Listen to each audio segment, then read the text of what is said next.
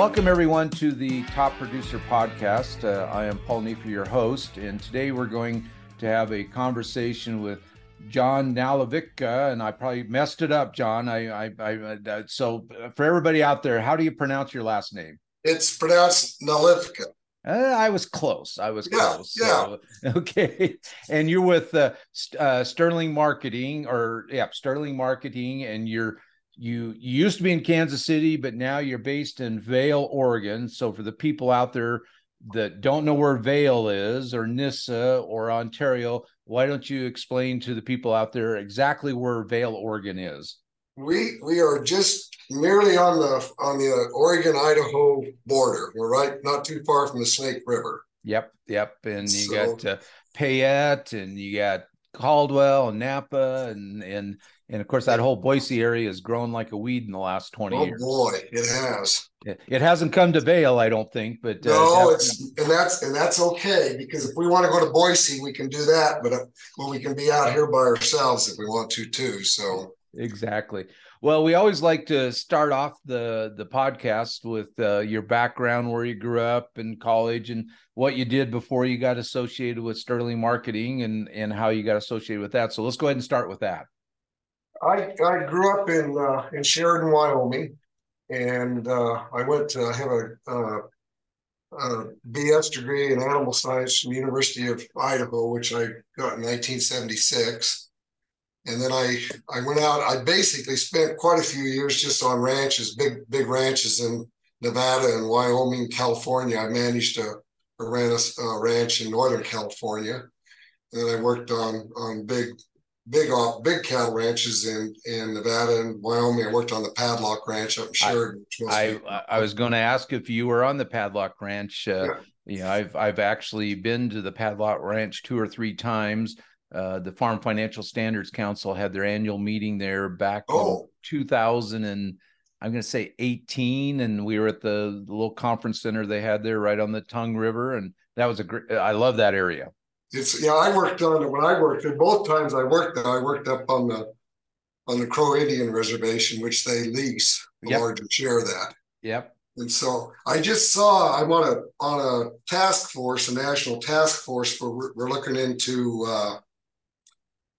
on coming up with different ways to price feeder cattle and calves based on genetic performance. So Trey Patterson, who manages the Padlock, is on that task force. So he and I were able to visit here a couple of weeks ago. We had that meeting in Denver, so we kind of caught up on it. Stephen Sevier was their longtime CFO, and he was the one on the Farm Financial Standards Council, and he just retired, I think, 2 years ago. I think that sounds about right. So, but Sheridan's beautiful country. I mean, that you got the mountains there, and so on and so forth. It's one of the prettier parts of Wyoming, in my opinion. I'm not big on the winters there anymore, but I'm not too big on winters anywhere anymore. So then so my wife and I got married in 1981. She's from Nevada. Her family ranched in Nevada. And so we decided, or I guess jointly, we decided that maybe I need to do something different besides buckaroo around the country. And so I went back to graduate school at the University of Nevada, and I got a master's degree in ag econ. And then from there, I was offered a position in ERS in Washington, D.C., the Economic Research Service of USDA. So I took that position, and we moved to Washington, D.C. Lucky you. Well, we were there for 3 years before I got cynical enough to leave. So, and then I was then at that point I was offered a fellowship to do a doctorate at Oregon State University, as well as the position of managing their market news and information project, which was at that time was mandated by state law in Oregon. They had to do a program to offer market news and information to all farmers and ranchers in the state of Oregon. So I managed that. I did not do a PhD, and without a PhD at that time, you could not stay. I was being on campus as a extension specialist. You had to have a PhD, so I had to think what I was going to do if I wasn't going to do that. And about that time, Bill Helming, who had the Helming Group in Kansas City, Bill called and said, "Would you like to come back and talk to me about being my director of research?" So I did, and he offered me a position. So I took that, and we moved to Kansas City. And then, and that was in 1988. And then in 1990, at the very end of 1990, Ron Drake, another gentleman, and I, we decided to buy Sterling Marketing from his father, and we basically changed the scope of the company from packing plant management consulting to what we do now, which is market advisory and consulting. We started it in January of 91, and then I bought Ron's share of the company in 1994, and then we moved to Eastern Oregon, and this has been here ever since, and doing the same thing. I've got clients across the entire both beef and pork supply chains, from production all the way up into I don't have any retailers, but retail distribution. Okay. So I'm packers, processors, feedlots, chain restaurants, quick service restaurants, basically, cover all aspects of it. So what specifically are the services then that you provide to your clients? I do supply and demand analysis, and I put out forecasts for supplies. But probably the bigger share of what I do as well. And then in addition, and with that, I also forecast most of the subprimal cuts for both beef and pork on a monthly forecast going out 2 years that I send to clients at the beginning of every month. All the grinding meat, the ground beef, the grinding beef, like I said, and the trim, and anything that would go into, as well as sausage and Yep. further processed products. And then, but two of the probably more what I consider to be pretty important to analyzing the industry, and that I do spend quite a bit of time on, is capacity in the packing plant capacity and margins across the industry. And I put out what I call the profit tracker every week, which has margins for both the beef and pork industries, for the packers and production feedlot.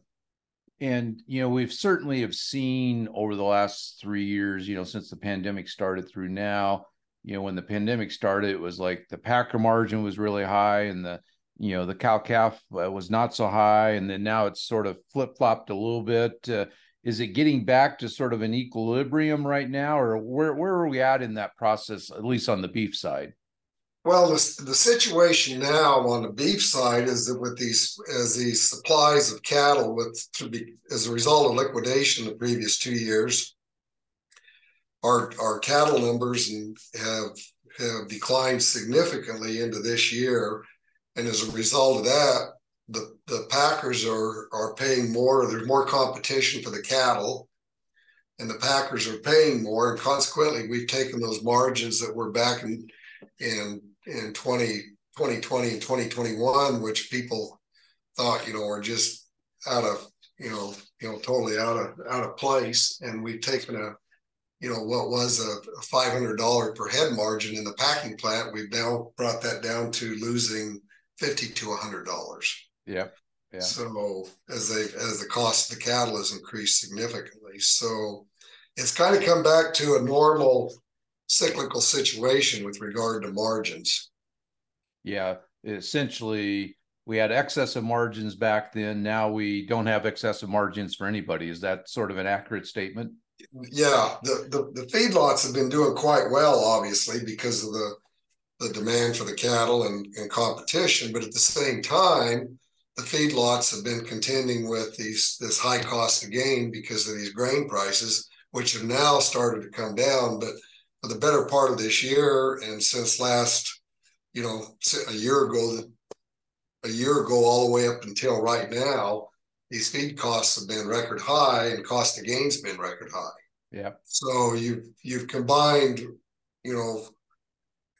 extremely high cost of gain with the high price of feeder cattle because of sharply reduced numbers, and therefore pushed our break evens up to a record high.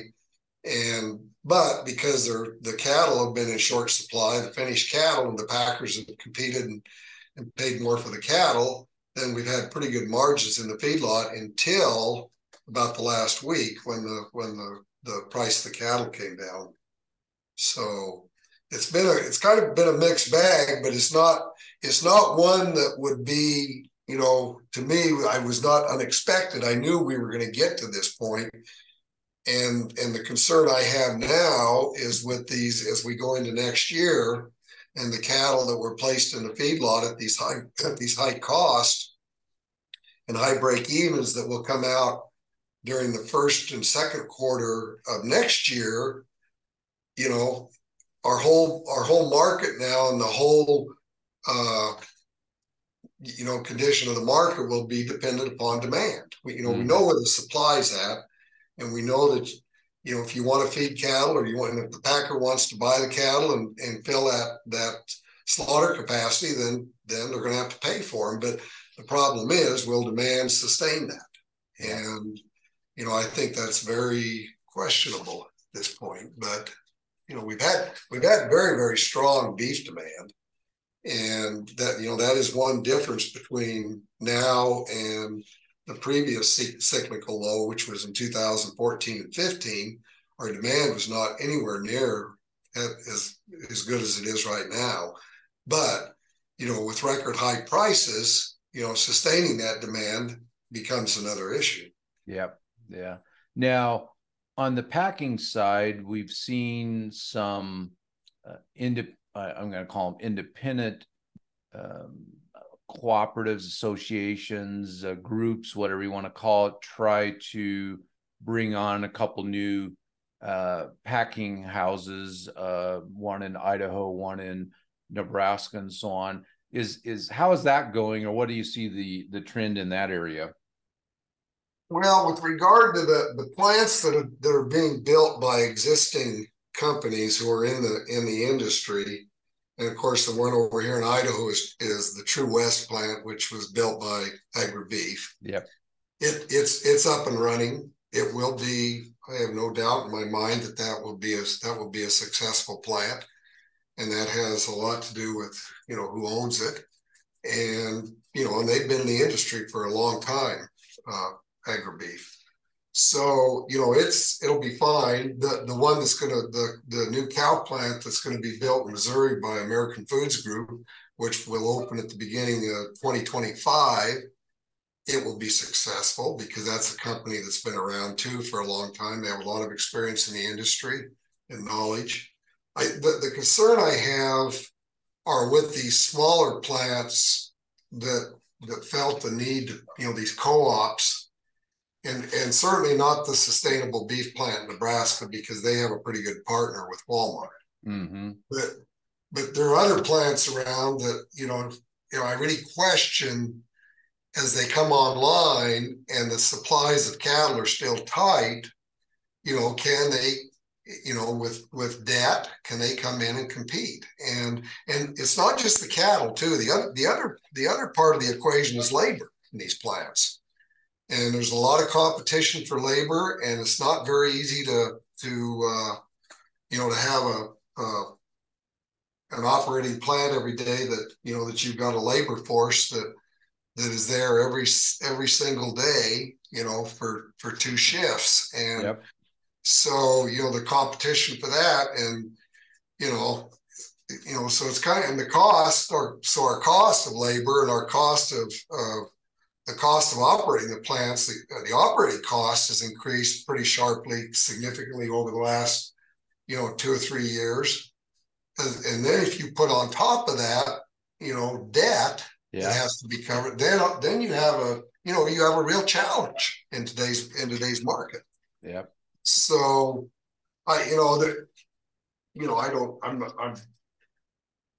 I just have that. I guess I can leave it at that. I just feel like that there may be more challenge that will be presented to these new plants than what they realize, and I understand the government is throwing money at this, and USDA is throwing money at these plants, and that's all well and good, but at the end of the day, you still have to cover all those operating costs and have the labor that's in that plant every day to manage run the plant.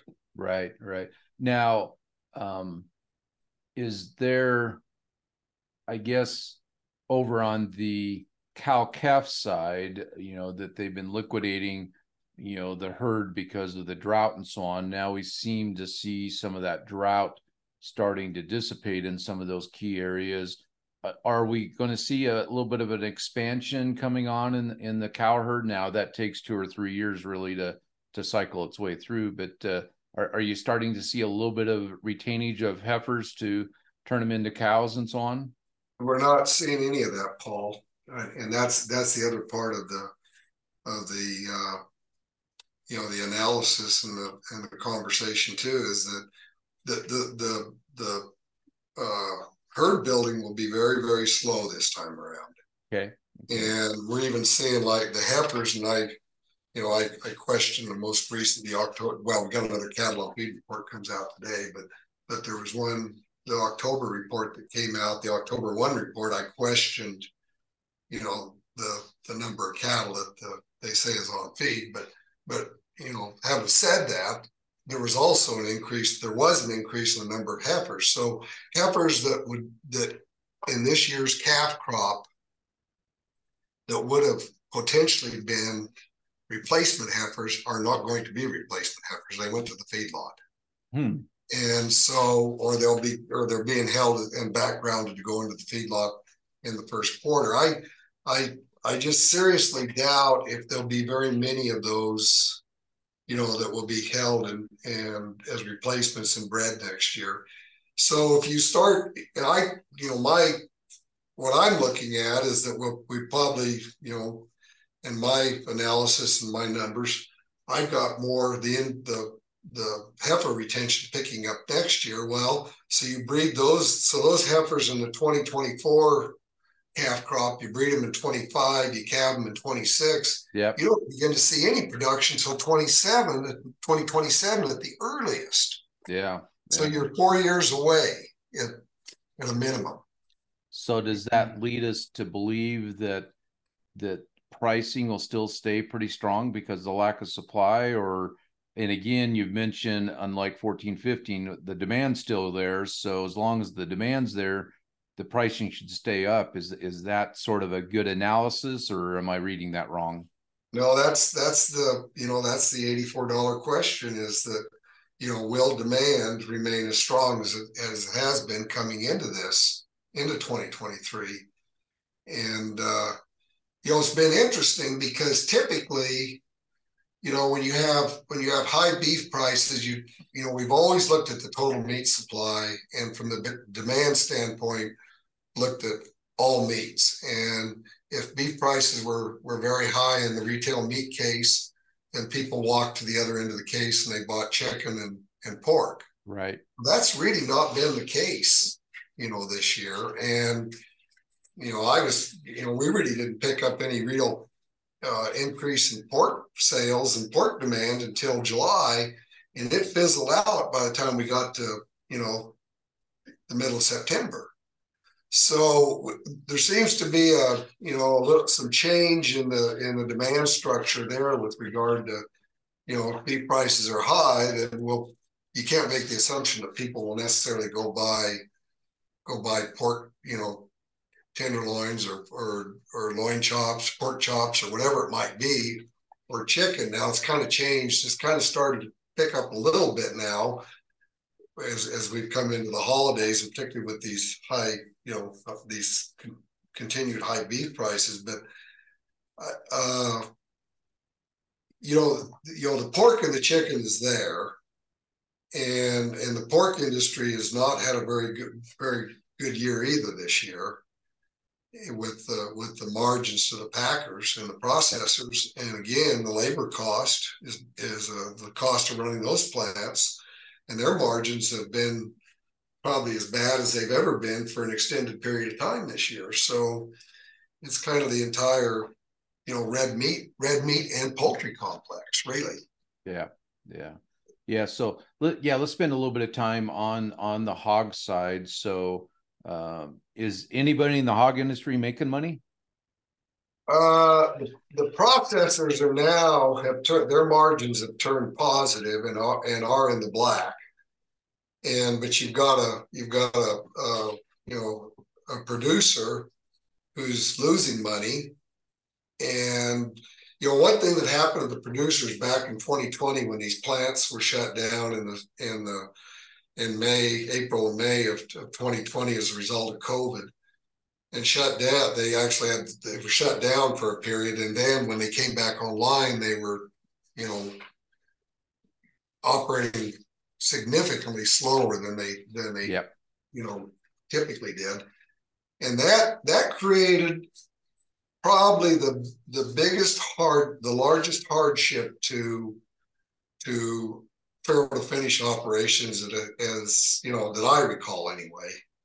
And because as we all know, in a farrow to finish production operation, the market hogs go out and feeder pigs come in, yep. and that's a very, very tight balance. Yep. And when you're not selling, when a plant shut down is not buying those market hogs that are finished and ready to go, then there's no space for the feeder pigs to come in. And it truly raised havoc with hog production in this country. And it left that's a memory that in producers' minds that's not going to go away very quickly. Also, consequently, they have had no incentive to expand herds. Right. And I think that's going to go well into next year. And they're just simply not going to get into that kind of a wreck again. So, but they made a little bit of money when these, and I think that there was the idea of, well, these producers, these farrow to finish operations are making money now, they'll expand no, because in the back of their mind was still that 2020 time period, that when they not only lost a lot of money, they had to make decisions which were not very easy. So yeah, when you have to euthanize a whole bunch of pigs that you can't bring to market. Now is the over on the Packers side, it seems like I know I read Tyson is not doing very well. Now that's a large packer and so on, JBS and so on, and those are publicly traded companies. Is on the hog side, are they in worse shape as far as being a packer versus the beef side, or are they sort of in equilibrium? It might be a push. I think as we came into, I think prior to coming into the fourth quarter of this year, the third quarter, the tail end of the third quarter, I think the pork processors were probably in worse shape than beef. But now that with the beef margins turning very, very negative, it may be a push. Because neither one of them are very, very, this has been a tough year. Yeah. And I think one thing that's going to happen, and on the beef side, anyways, that we look at this capacity, and we have more than enough capacity to slaughter the livestock, the cattle that we've got. And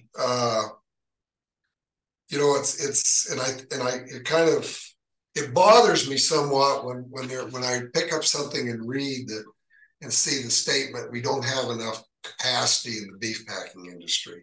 Well, what that does is it encourages people who don't really know the numbers or look at it or have any access to that or the ability to analyze that, well, then it leads to this situation. Well, we need to go build a packing plant then.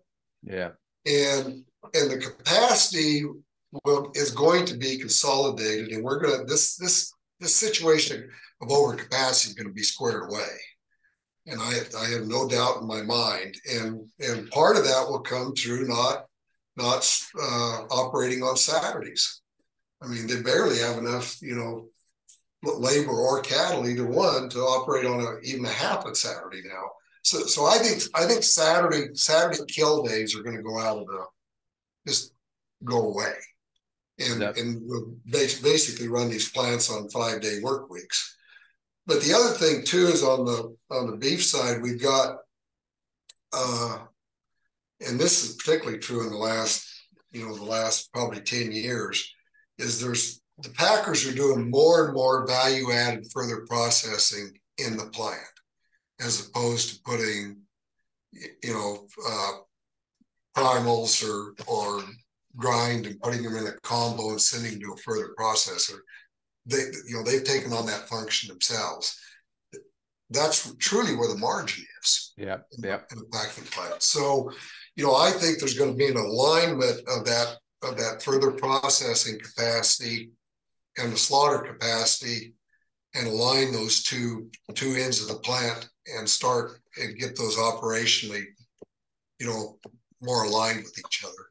Instead of operating a plant on, well, we've got X amount of kill capacity, we can kill 3,000 head a day, so we need to operate the plant based on that kill capacity. Instead, operate the plant, and they're doing this already, but increasingly focus on where the margin is in that plant, and that's down there where that further processing is, and then align the slaughter capacity to that. Is there any push from imports to come in since demand has been good? Has there been any increase in imports? And speaking of imports, I'm just sort of curious for the listeners out there, what are the key countries where we do get beef imported into the U.S.? Well, it has increased, and the key countries that we import from are Brazil, Australia, New Zealand, and we do buy from Canada as well. But Brazil has increasingly become a larger player in this import market, and of course as well as Uruguay and Argentina, we've picked up because they have got a share of the non-tariff rate quota.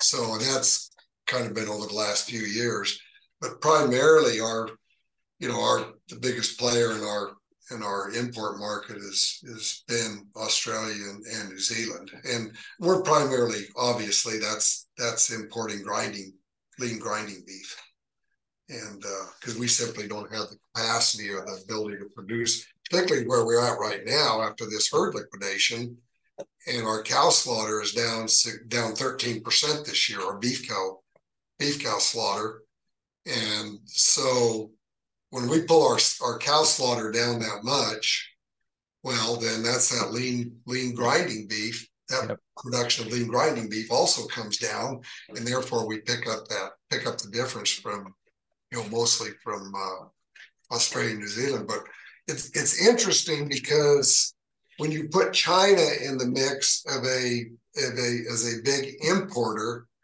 then it creates a situation where you're kind of playing off of, Brazil's there and Australia, but China will buy from them as well. And then that creates a situation where, are they going to sell to China or are they going to sell to the United States? Yep. And part of that has to do, obviously, with on the exchange rates, and the dollar has started to, is now strengthening again.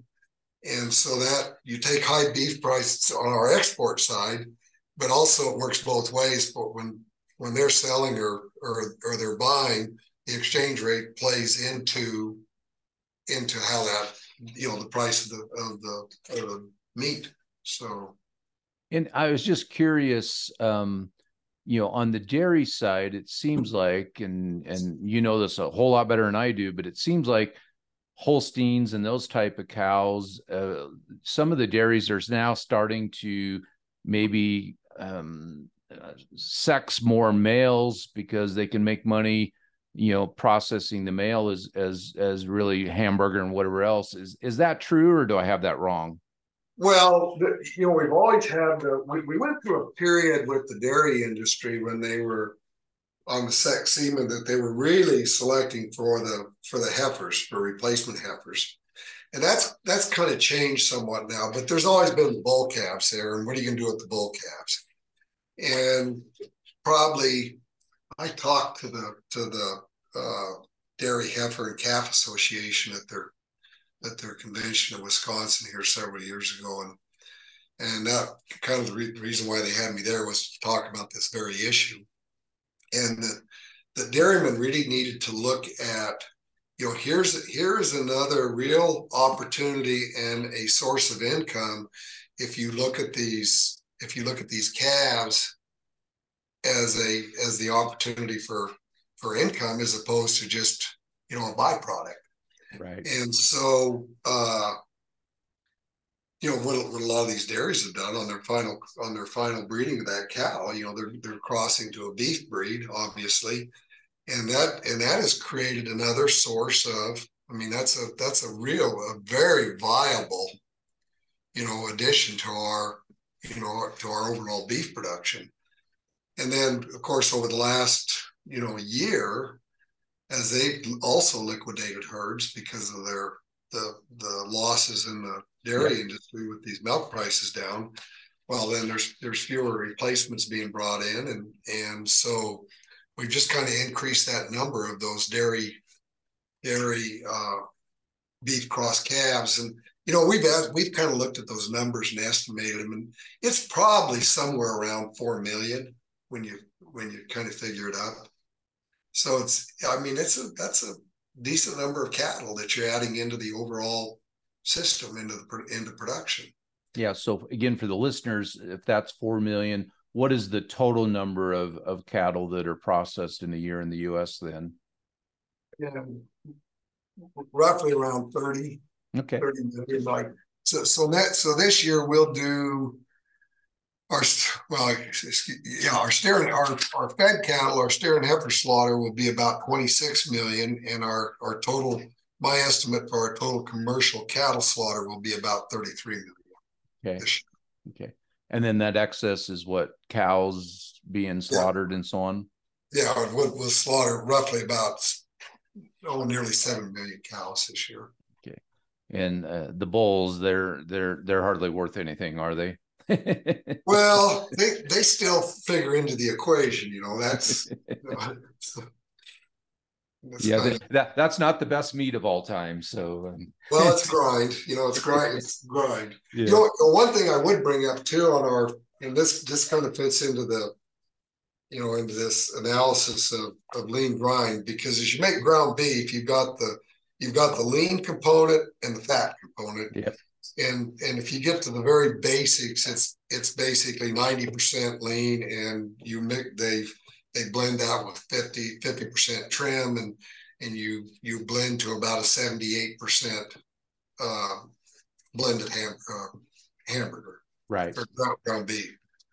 But that's also changed, and we're looking at, there's more and more utilization and use of all the potential grinding or ground beef items that could come off of fed cattle, and they've really fit more into the equation. Of course, we've always ground chucks, but there's trim, and it's just a whole lot of different opportunities there. But at any rate, what I was going to say was that typically we always looked at these cows, these cull cows, and particularly the dairy cows, for those 90s, that 90% lean. Yeah. Well, most of the dairy cows now, they won't. It's not 90s.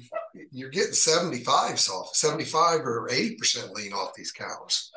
So what that does, it increases if we're going to continue to blend with the lean grind, then we have to look for other sources, and that goes to this import equation now. Okay. And because the lean on them is gone down, is because they've been breeding them again with some of the more of the beef breeds versus the cattle breeds. Is that what's causing it? Well, with regard to the cows, they're just in better condition when they're called out of the herd. Okay. And that probably makes sense a little bit in that, they have been liquidating, and so if they weren't liquidating, they'd be keeping those cows longer and so on and so forth. So yeah.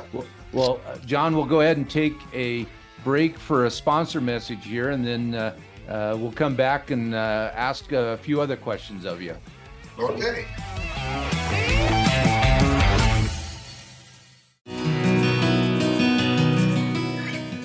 How many years away is the long run for a farmer? 5 years? 10 years? Top producers like Hans Reinche of Blue Diamond Farming Company in Jessup, Iowa, know RoboAgri Finance shares his enduring vision for the future.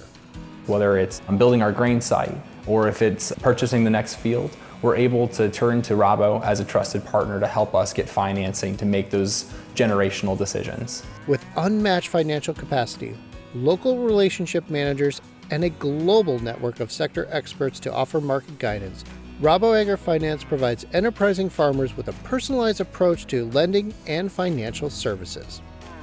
Growing a better world together, RoboAgri Finance.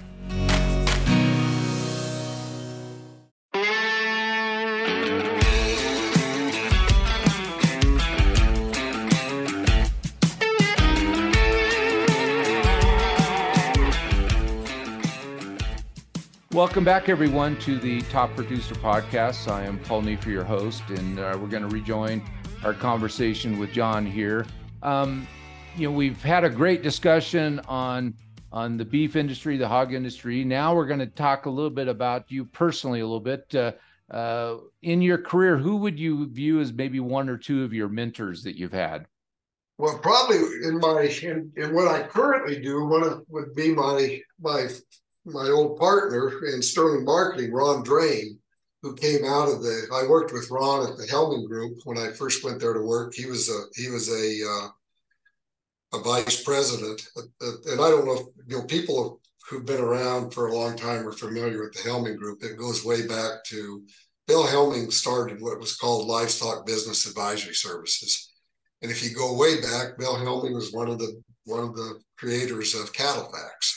With CBA, but anyway, Ron came out of the packing industry. His father, Al Drain, was the CEO of Armor Meats back in the 1970s. Okay. And so, and that's why we ended up with buying Sterling Marketing from Al Drain, because when he retired, that's what he did. He did management consulting for the industry. So the amount of time that I spent with Ron and just, gaining an understanding of the packing industry was, it was obviously it's key to what I do today. And then of course it's carried on that I've been around clients and spent time in packing plants with clients over the years and had conversations and it's just allowed me to be able to expand on that. But Ron was obviously a big had a lot to do with that. So, okay. In the actual beef production part of this in the cattle industry, I guess I go back to my first employer in Sheridan, who I worked for, and I just, he taught me a lot and gave me the basics of what goes on the ranch and cattle and all that. And then I just took an extended, and his name was Vaughn Cresswell. He owned the Bow and Arrow Ranch up in Arvada, Wyoming. And then I kind of went on with that. Then as I went to work for bigger operations and bigger ranches, then, because obviously when I worked at the Padlock, I think at that time I know they were running around 18,000 cows. And then I worked at the IL ranch down in northern Nevada. And at that time, the IL was running around 5,000 cows. And so it's kind of been a mixed bag of a whole lot of things. And when you put it all together, you end up with something. Okay.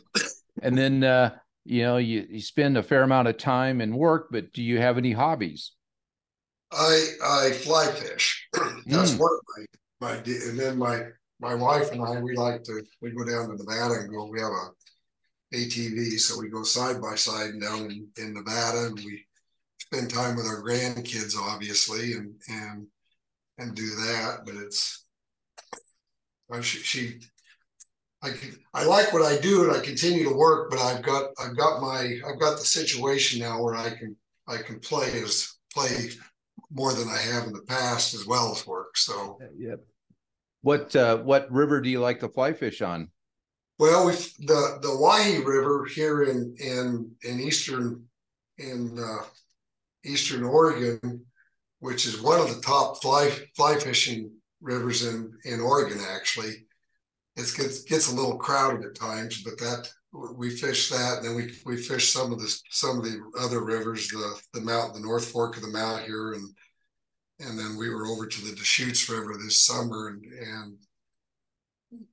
tried our hand a little fly fishing on the Deschutes over in Central Oregon. Yep.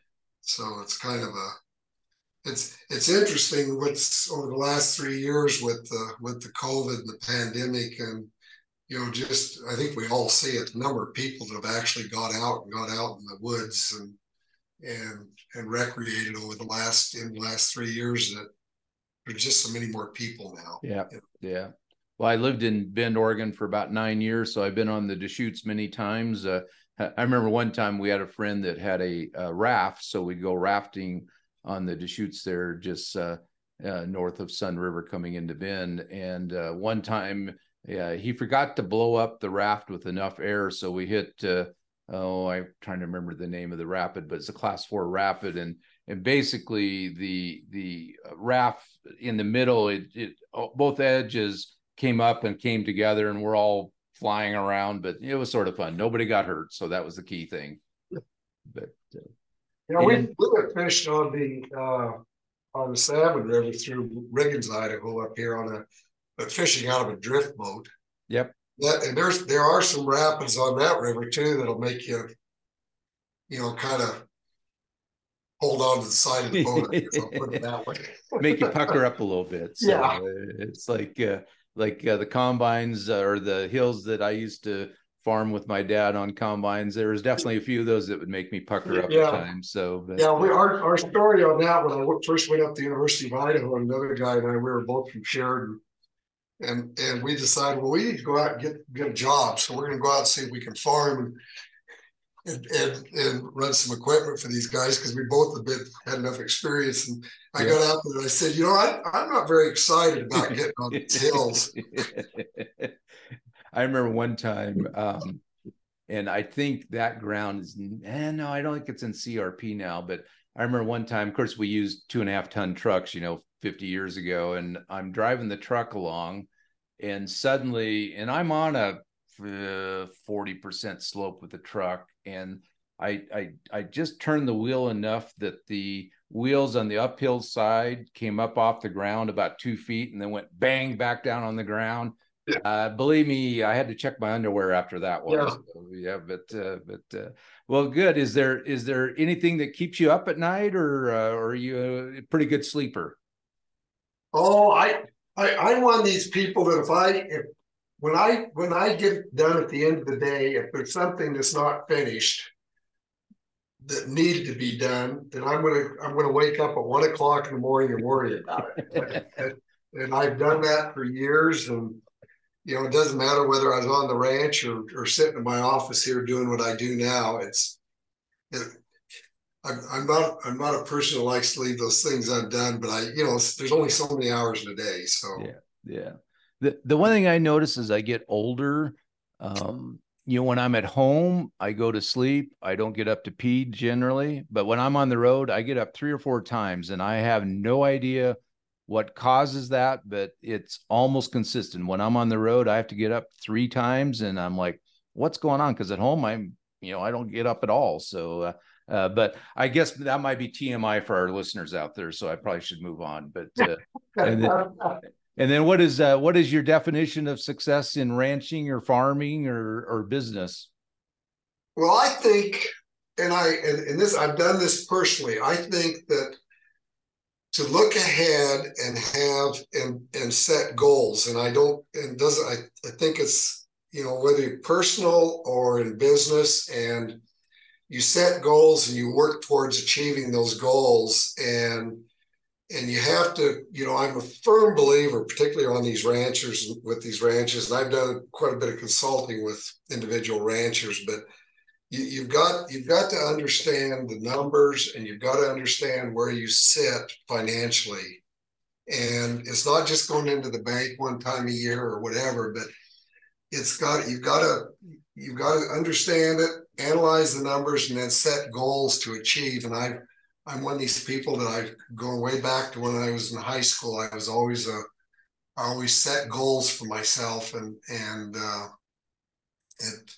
it seems to me it's important. And we taught it, my wife and I, we taught our kids that, and our kids have all done, pretty well. And I think that's, part of it, that they also set goals and they work towards, achievement, and have something to look towards, working towards. And so I think, to me, that's a pretty important part of business or, personal life. Yep, totally agree. Well, again, John, thanks for taking time out of your day. This has been very interesting, and maybe 6 months from now or whatever, we'll do another podcast to see what's happening with the beef and hog industry.